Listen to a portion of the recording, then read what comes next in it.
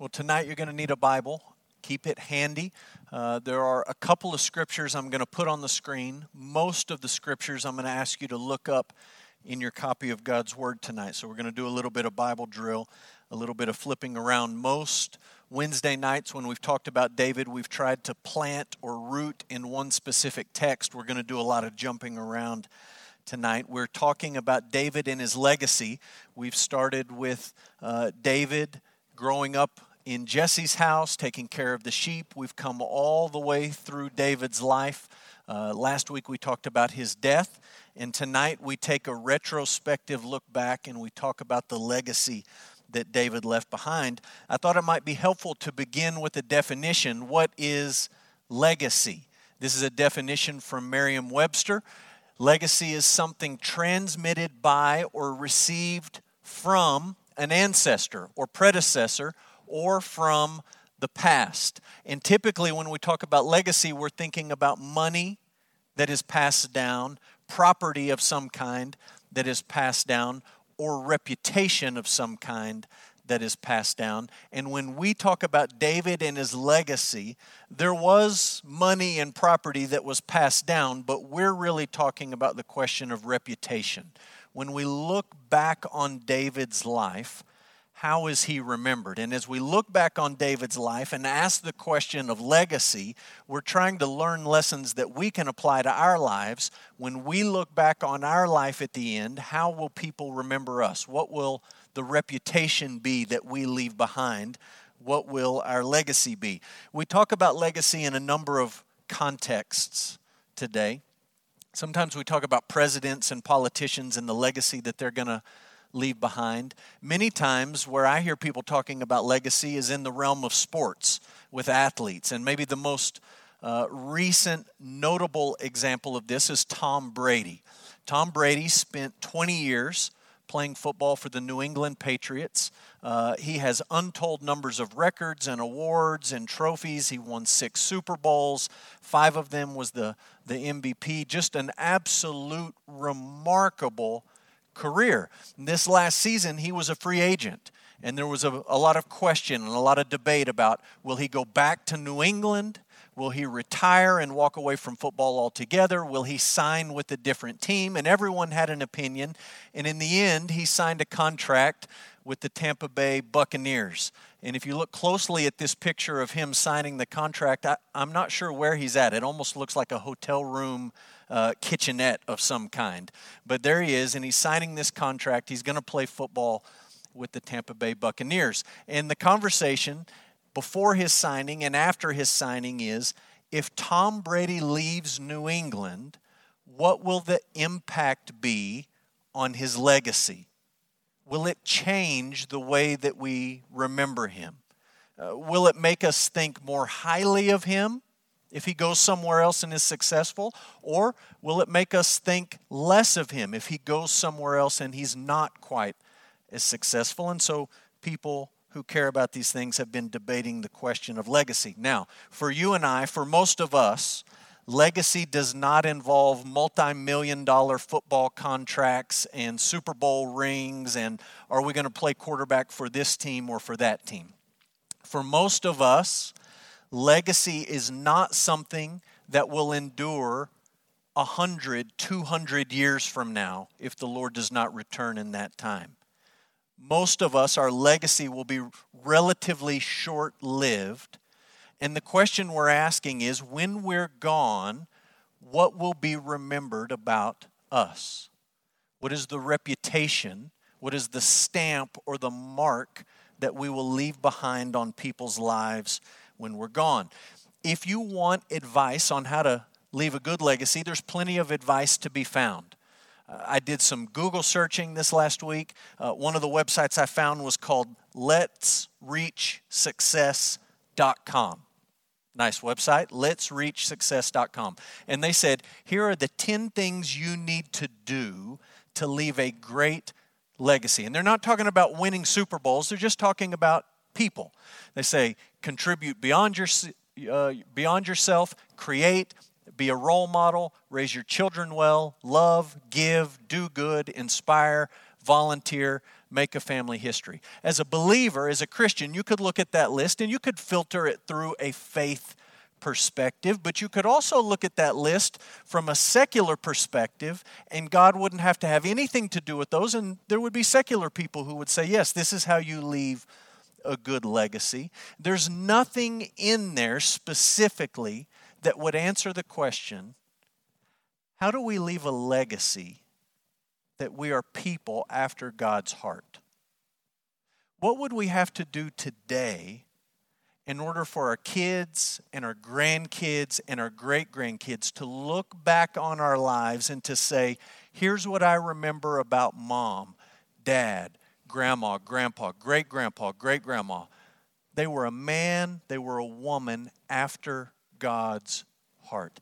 That's the greatest part of David's legacy, is that we look back on his life, and yes, there are moments of mistake and sin and darkness and despair, but when we look back on the big picture of his life, the scripture tells us this was a man after God's heart. And we're going to begin with the two biblical references that talk about David and him being a man after God's own heart. The first one comes from Samuel the prophet. This was actually spoken before David assumed power in Israel. This is Samuel the prophet, the last judge of Israel, talking to Saul, and he says to Saul, you have done foolishly.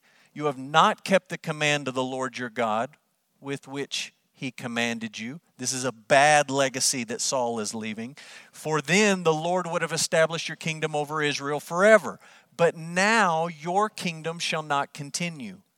The Lord has sought a man after his own heart. And we know, because we've read the rest of the story, that that man was David. He's a man after God's own heart. And the Lord has commanded him to be the prince over his people because you, Saul, have not kept what the Lord commanded you. You find the same sentiment expressed in the New Testament.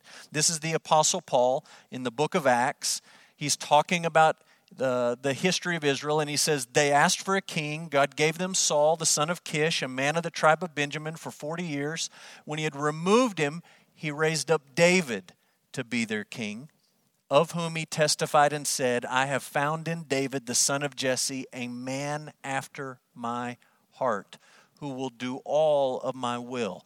Of this man's offspring, God has brought to Israel a Savior, Jesus, as he promised. And in Paul's words, we see a couple of pieces of David's legacy. We see this idea repeated that he was a man after God's heart. We also see the reminder that from David's line, God brought someone greater than David. He brought Jesus. We're going to talk about both of those ideas tonight.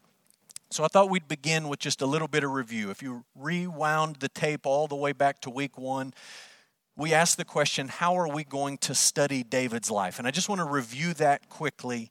I think it's appropriate as we're ending. How should we study David's story? One of the options is we can study David as a hero. We can look back on all of these stories about David and we can say, here is someone that we want to be like when we grow up, a role model to follow. And we've talked week 1 through all the rest of our study. That's a little bit problematic because David did a lot of unheroic things.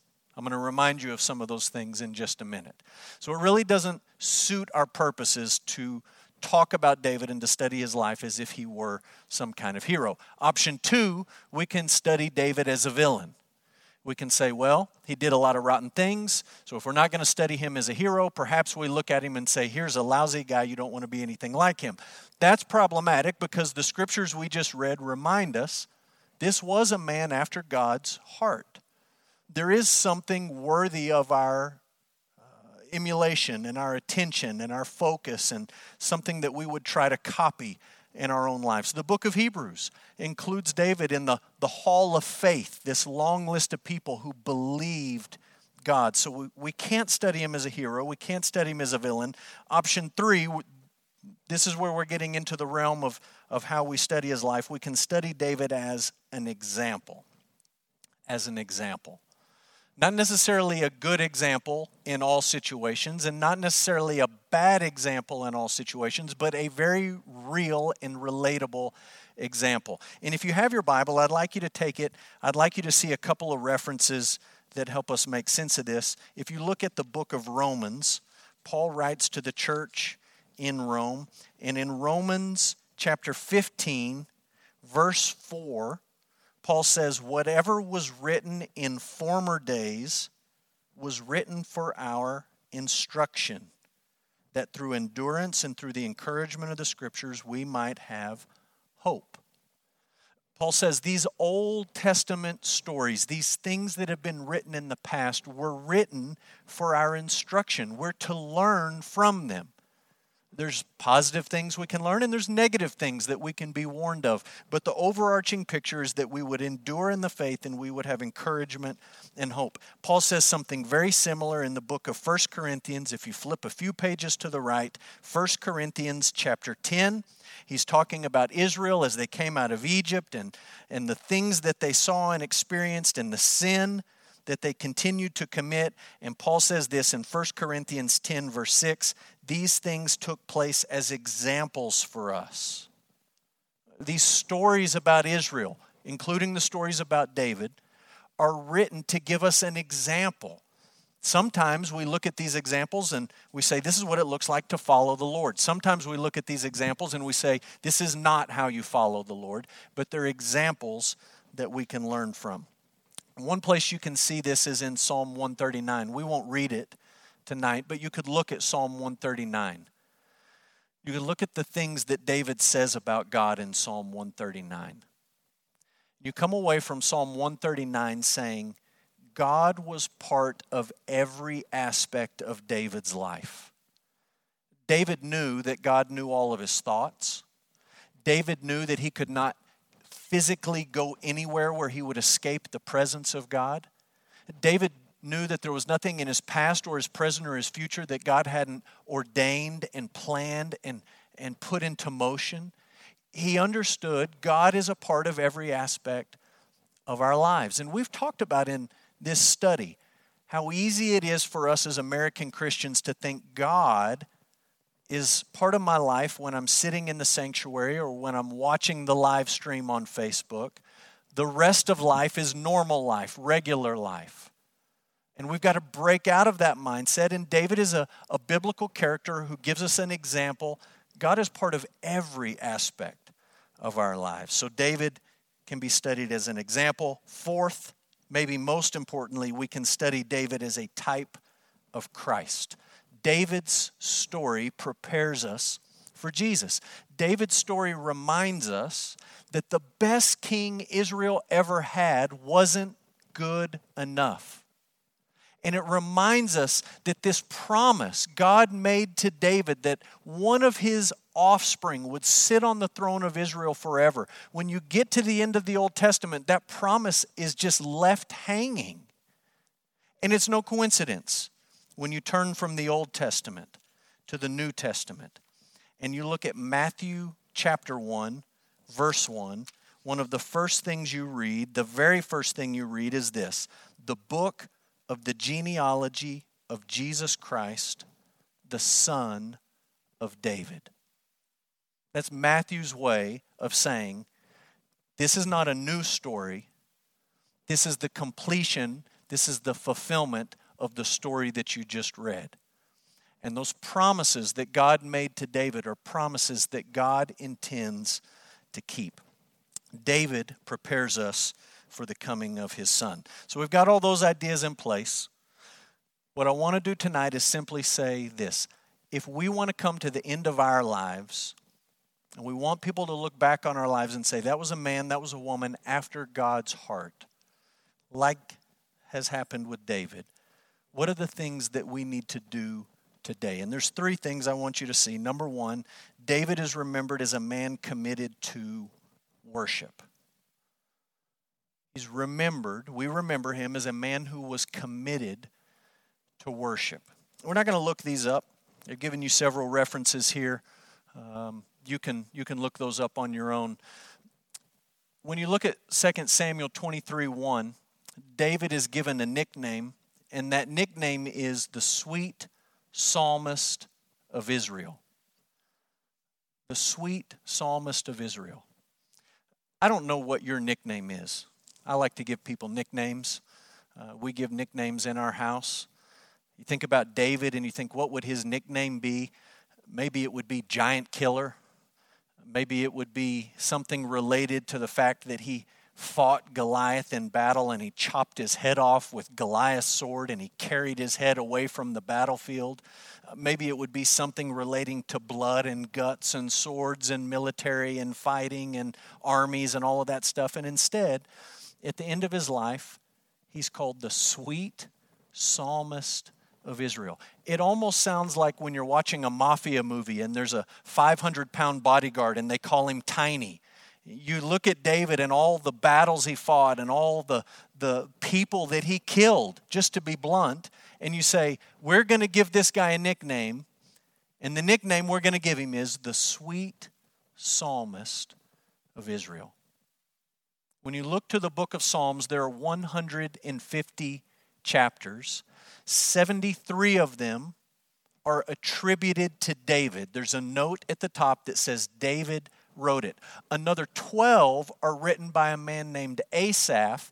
Asaph was the worship leader under King David, and they had a close friendship. So it means over half of the Psalms are directly connected to the sweet psalmist of Israel. You can look at 2 Samuel chapter 1. It talks about Saul being tormented by evil spirits and David playing music for him. That's 1 Samuel 16. 1 Samuel 16, Saul's tormented by this spirit and David is playing music for him. The text doesn't say what he played. My guess is it wasn't AC/DC's greatest hits. My guess is it wasn't Guns N' Roses. It wasn't Metallica. It was probably psalms, worship music that soothed him and that restored Saul, even if it was temporarily, restored him to a sense of sanity. 2 Samuel 1, David writes a lament. His friend Jonathan and Jonathan's father Saul have been killed in battle, and David writes a lament, and he teaches it to everyone in Israel. He wants everyone to learn it. A lament is grief, honest, raw grief expressed in worship to God. It's not just grief that rages in anger and despair. It's grief that's focused and channeled towards God. And it's honest. Sometimes it's way more honest than we are in church. But it's Godward. It's directed to God. And David would write these laments and he would teach these laments to the people in Israel. 1 Chronicles 22, 23, 24, 25, 26. David organizes all of this worship in Israel. It's one of the last things that he does. He puts singers in place and gatekeepers in place and priests in place and Levites in place. And he sets up a schedule and a rotation. And it's all very technical and very detailed, but it had a purpose. And the purpose was when he was gone, he wanted Israel to continue in worship. And so he put plans in place and people in place so that Israel would worship. The sweet psalmist of Israel. If we want our legacy in the end to be people, men and women, after God's heart, we have to be people committed to worship. That's a really easy box to check. When every Sunday morning you can gather and assemble in this room, and you can listen to Jake and Mark and Tony and Shannon and the others sing and play, and you can lift your voice or you can sort of blend into the crowd. Listen, this idea of worship, it's an easy box to check when you can come to this room and you can say, I did it for an hour this week or an hour on Wednesday night. What about when you're in quarantine and you're at home? What about when Jake puts you on the schedule and you have to come to an empty sanctuary? Are you committed to worship then? Or when you're on quarantine and you're at home, do you become a spectator? Look, at some point we're going to go back to some semblance of normal life. We are going to be back together in this room. When we're back together in this room, are you going to blend in with the crowd? Are you going to be here to listen to the band?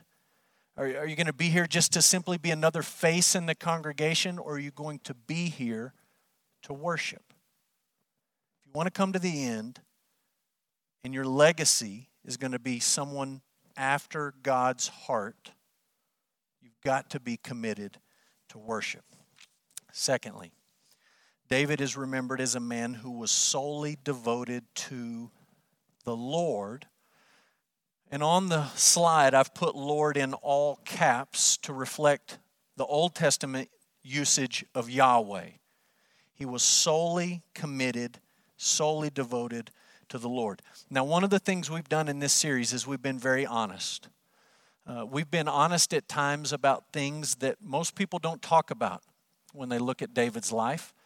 We've been honest about some sins in David's life that make some of us uncomfortable because we've had him up on this pedestal as a hero. We've looked at episodes in his life that brought him down a little bit. I'll put those up on the screen for you. Do you remember him drooling in Gath? Running for his life, terrified that God would not take care of him, scratching on the door, acting like a crazy man, spit running down his beard. He did such a good job of acting like a crazy man that the Philistines decided he was absolutely no threat. The man who killed Goliath, who had killed dozens and dozens of Philistines as a bride price for Saul's daughter, they weren't worried about him because there he was drooling on himself. The anointed King of Israel, literally making himself a fool in front of the Philistines. What about David fighting beside the Philistines? He marched out to battle, and he was on the Philistine side, and on the other side of the battle line was Israel.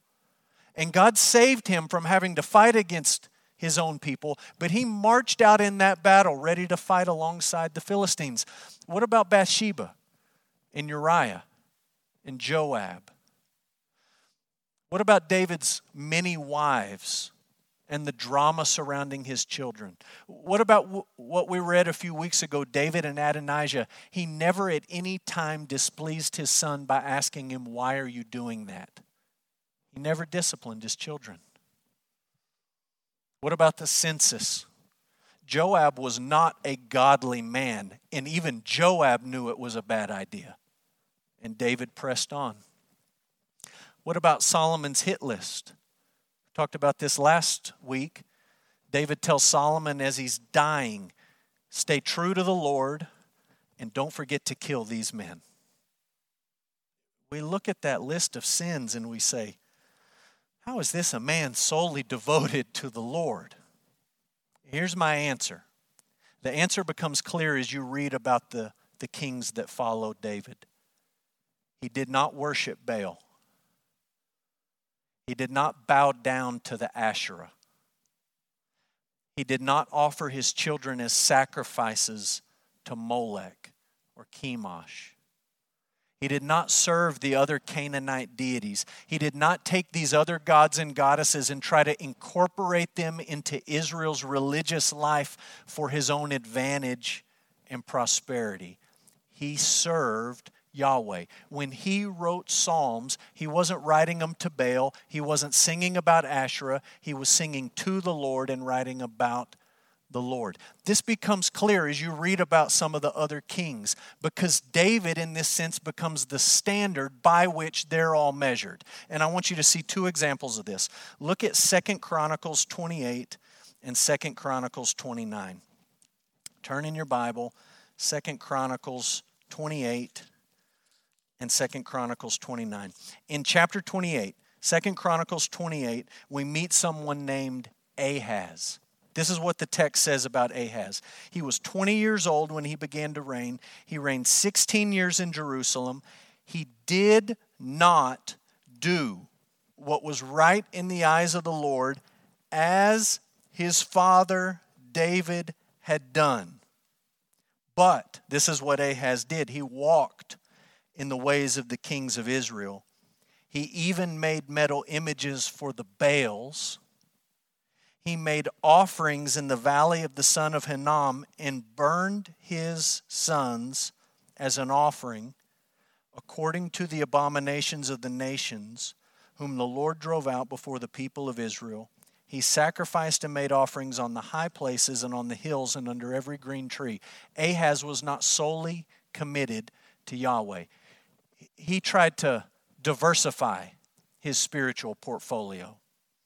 He didn't cut Yahweh out. He just added a bunch of other gods in. And the chronicler looks back and says he wasn't like David in that sense. Now look at Ahaz's son, 2 Chronicles 29.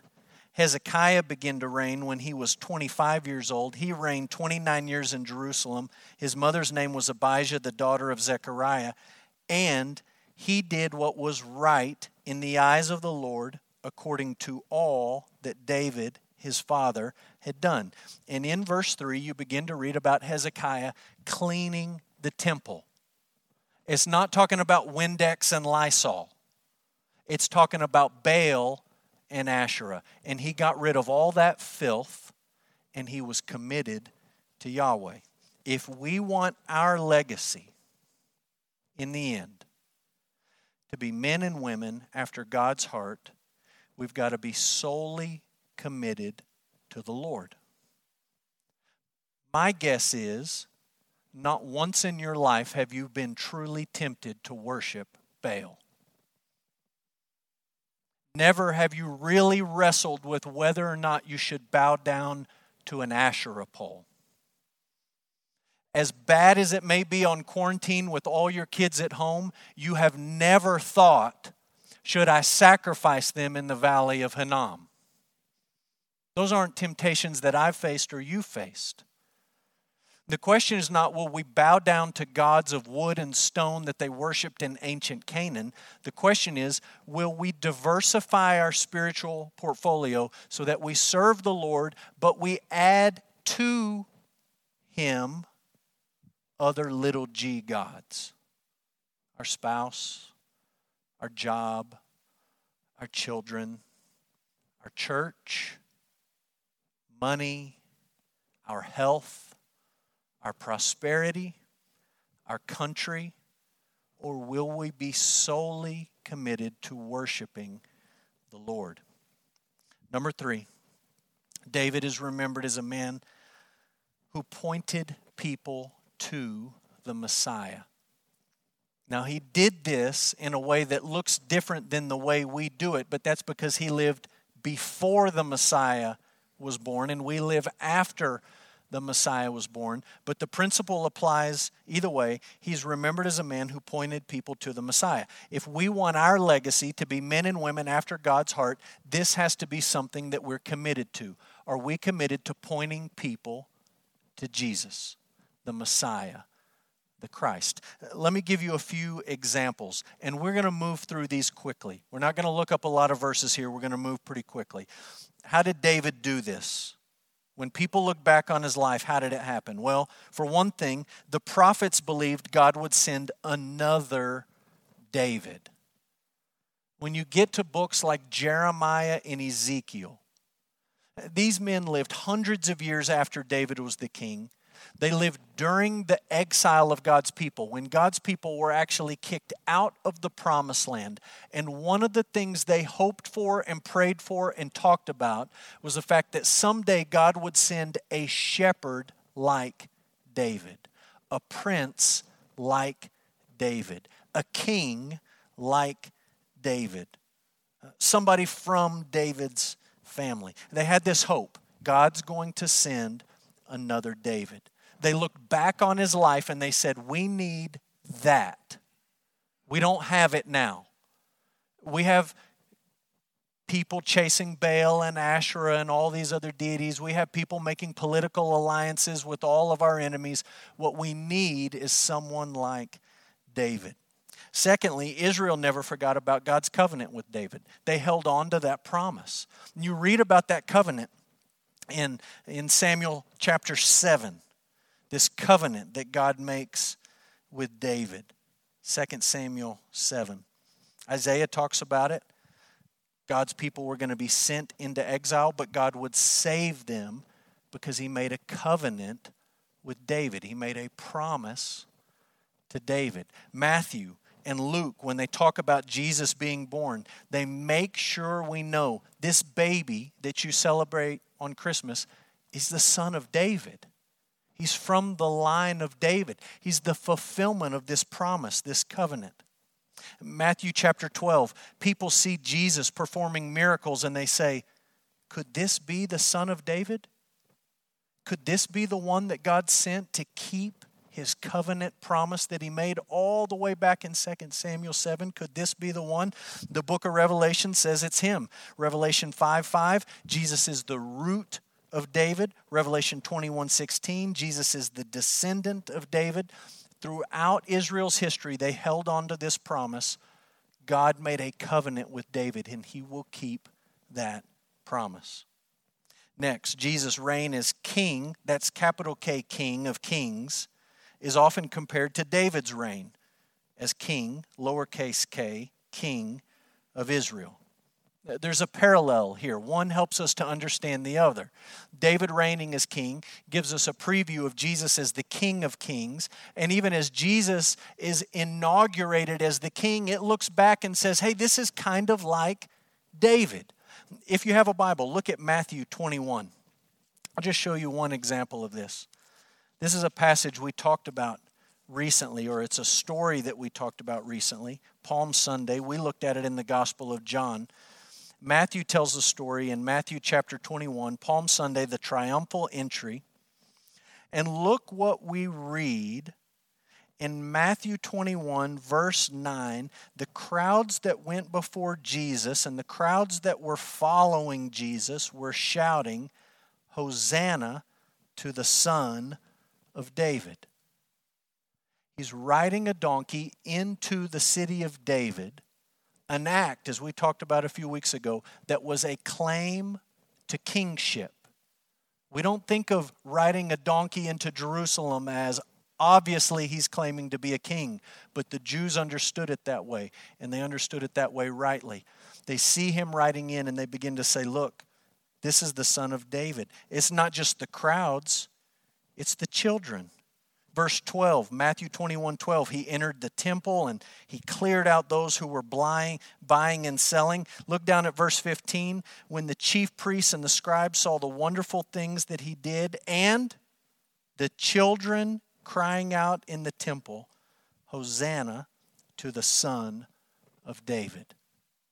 This is our King, the people were shouting out. Jesus is the King of Kings, and his reign is compared to David's reign as king of Israel. Three more quickly. You can look up the references. Jesus proved his divinity by referring to David's words in Psalm 110. David wrote Psalm 110. And in Jesus' last week on the earth, he's fielding and answering all sorts of questions. They're trying to catch him in theological gotcha. They can't. And he eventually turns the tables on his enemies with Psalm 110.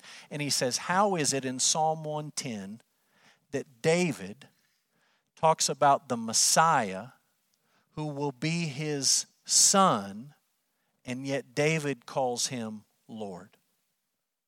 You can go back and look at the logic of Jesus' argument. What he's saying is, I am the son of David.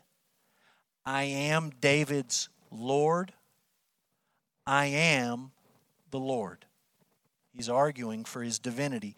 Peter jumps on this bandwagon. Peter saw the resurrection as proof that Jesus was greater than David. You can read about it in Acts chapter 2. Peter's talking to a group of Jewish people, and he says, look, we know that Jesus is the greater son of David.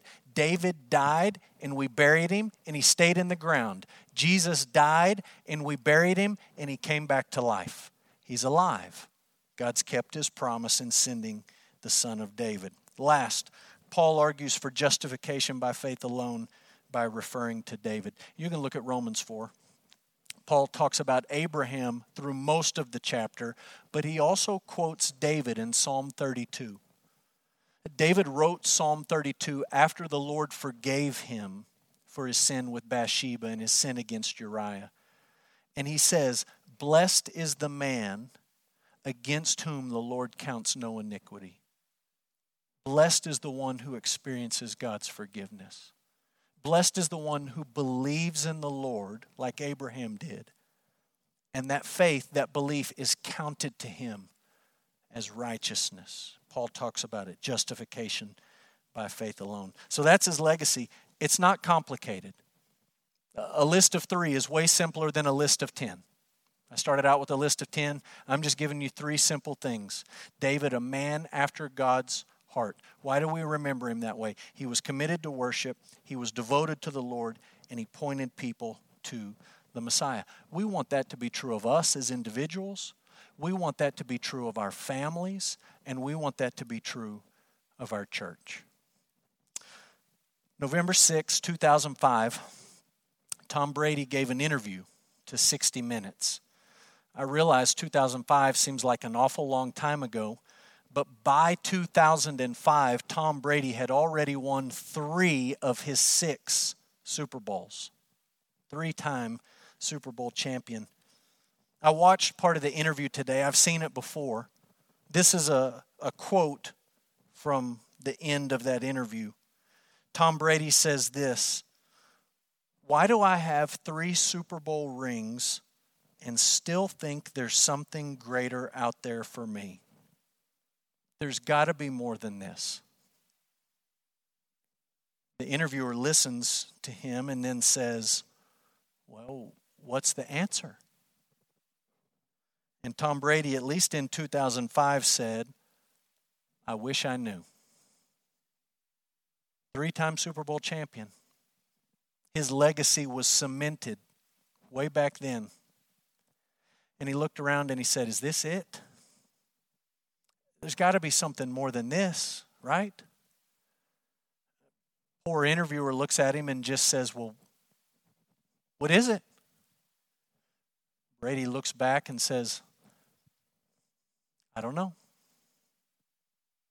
I don't know how he would answer the question today. Maybe he has found something that he thinks is the something else. Maybe he hasn't. I do know this: there is something else. And there is a clear path to leave a legacy as a man or a woman after God's heart. And it's not complicated. I'm not telling you it's necessarily easy, but it's not complicated. Commit to worship. Commit to the Lord only, and be a person who points people to Jesus.